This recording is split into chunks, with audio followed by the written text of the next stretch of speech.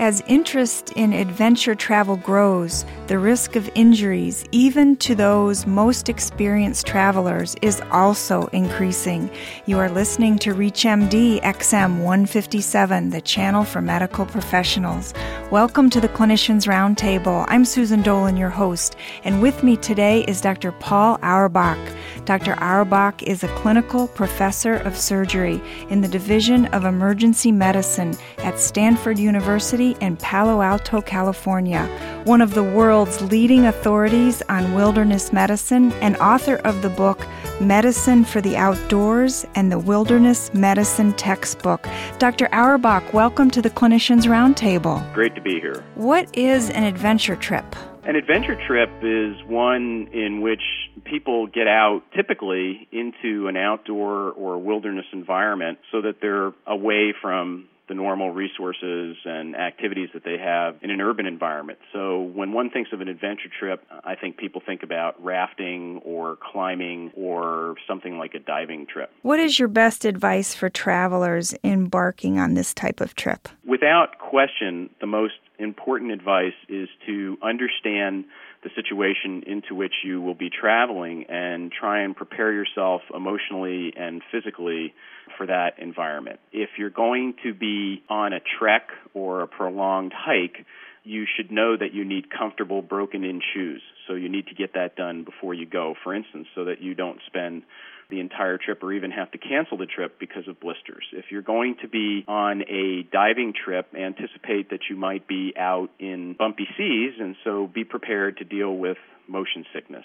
Always carry a small personal medical kit with you in addition to the kit or the supplies that might be provided by the outfitter. And try and be in the best shape that you possibly can be. Don't go into the backcountry or into a rugged environment without being well-conditioned, well-hydrated, fit of body and mind. What are some of the biggest risks of wilderness and adventure travel which can lead to death if untreated? The biggest medical risk in general in wilderness travel is dehydration or lack of access to potable water.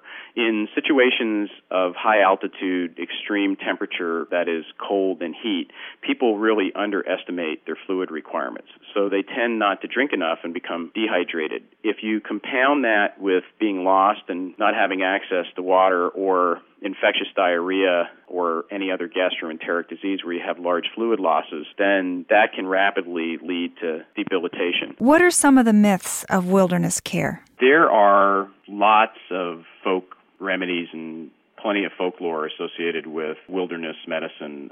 Most of them relate to remedies that have been around for a long time. So, for instance, in snakebite, the whole idea of cutting and sucking on the wound to take the venom out is wrong. Rubbing frostbite is wrong. Urinating on jellyfish stings is wrong. So there's quite an extensive list of remedies that have been observed, I suppose, by some people to be effective, but without any scientific proof. Describe some improvisational techniques you use in locations far from modern facilities. Most improvisational techniques have to do with wound care. So improvising dressings or splints or slings. So you make do with what you have in order to immobilize limbs and keep them from becoming infected. A whole other range of improvisation relates to survival techniques. So how to signal for help when you don't have flares or routine electronic audio communication. How do you do smoke signals? How do you stamp out a pattern in the snow?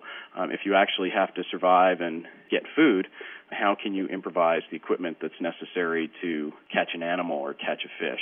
Those are survival improvisational techniques, and that's a whole discipline unto itself. Tell us about the Wilderness Medicine Textbook. The Wilderness Medicine Textbook is something that I first wrote a very long time ago. I actually started it when I was a resident, and the first edition was approximately 600 pages and about 30 chapters, and it helped define the field of wilderness medicine, and over the ensuing approximate 25 years, it's now in its fifth edition, so it's become, I guess, the Bible of wilderness medicine. So it's up to 97 chapters and 2,300 pages, and it weighs over 20 pounds, and you need a pack animal to carry it with you, but it really is a labor of love, and I can see it continuing to grow in the future. Is there a book that travelers can take into the wilderness with them? There are two books that I would recommend, and I apologize for recommending my own works, but there's a field guide to wilderness medicine, which is a small companion guide that accompanies the textbook with each edition. So the second edition of that is out, and the third edition will come out sometime next year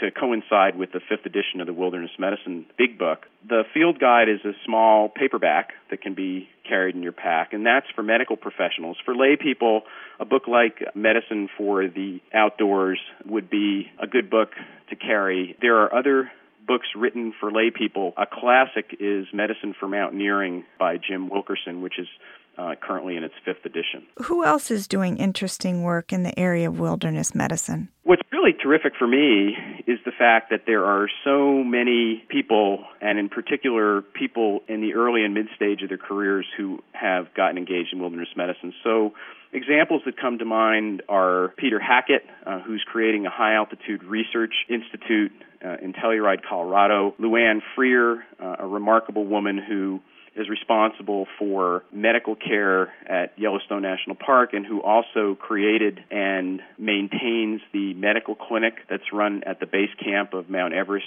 every climbing season. Gordon Giesbrecht in Canada is the world authority on immersion hypothermia and has done a tremendous job educating both physicians and the lay public about the hazards of falling into cold water and what to do when that happens. So folks like that really are at the forefront of the specialty, both by virtue of the research they do, the clinical work that they do, and what wonderful role models they've become for everybody. What are the latest statistics for incidents requiring emergency medical response for adventure travelers? I think one of the weaknesses of the specialty is the lack of comprehensive epidemiological data. And that's not to criticize anyone, but just to say that it's very difficult to get these numbers. The reason is that these are diverse environments in which people aren't gathering comprehensive statistics. So we have some information from organizations like the National Outdoor Leadership School and the American Alpine Club, but there's nothing like a large national or international database in existence. So from a global medical epidemiological perspective, high-altitude illness, frostbite, shark attack do not rate as major disorders of mankind because certainly we have bigger problems like congestive heart failure and diabetes and infectious diseases. But for the people that go into these remote environments, they are very likely to be severe problems, and therefore we are fascinated by them and need to study them in order to be able to treat them effectively. Are you an advocate for environmental issues? Thank you very much for asking that. Yes, I am. Many years back, I wrote an editorial for the Journal of Wilderness Medicine entitled Physicians for the Environment, in which I advocated that there ought to be an organization of physicians that was concerned predominantly with environmental issues. I believe that this is the single biggest problem facing our planet. It dwarfs any other problem that we have because, quite frankly, the data point towards issues such as global warming and elimination of species and all of the environmental derangements that will lead to profound changes in our ability to exist on this planet. So whether or not a physician believes any particular position or any particular fact, I think it's absolutely obligatory for the House of Medicine in all of its facets to step up and do whatever is the most intensive educational effort it can do for doctors in training, for existing doctors, so that we understand the issues and can intelligently take positions if that's appropriate. I think this is the highest priority. What's your best advice to listeners to do just that? Right now, there's not a clearly defined way to do this other than to take a personal interest and pursue scientific information as it's presented in the relevant media. So whether you start with National Geographic Scientific American or whether you have the energy to go to the specialty publications that are peer-reviewed in environmental science, you need to start somewhere. There are many environmental organizations. An example is the Amazon Conservation Team that look at very practical solutions to environmental issues, in the case of that organization, to preserve rainforest and preserve indigenous cultures. So whatever it is, pick what interests you, just as you would pick something in wilderness medicine. Try and learn about it, and then decide if there's a way that you can be helpful personally or professionally. This whole concept of physicians being an organized advocacy for environmental issues is really in its infancy, just like wilderness medicine was, but it's hard to conceive of wilderness medicine without a wilderness, and now I think we have to take it one step further. It's not just the wilderness that's evaporating. Our entire planet is in danger. Dr. Auerbach, thank you so much for joining us to discuss wilderness medicine. It's been my pleasure, and I thank you for the opportunity and would be delighted to help or counsel anyone who'd like to learn more or get involved in this really exciting specialty. I'm Susan Dolan. You've been listening to the Clinicians Roundtable on ReachMD XM 157, the channel for medical professionals. For comments and questions, send your email to xm@reachmd.com. Thank you for listening.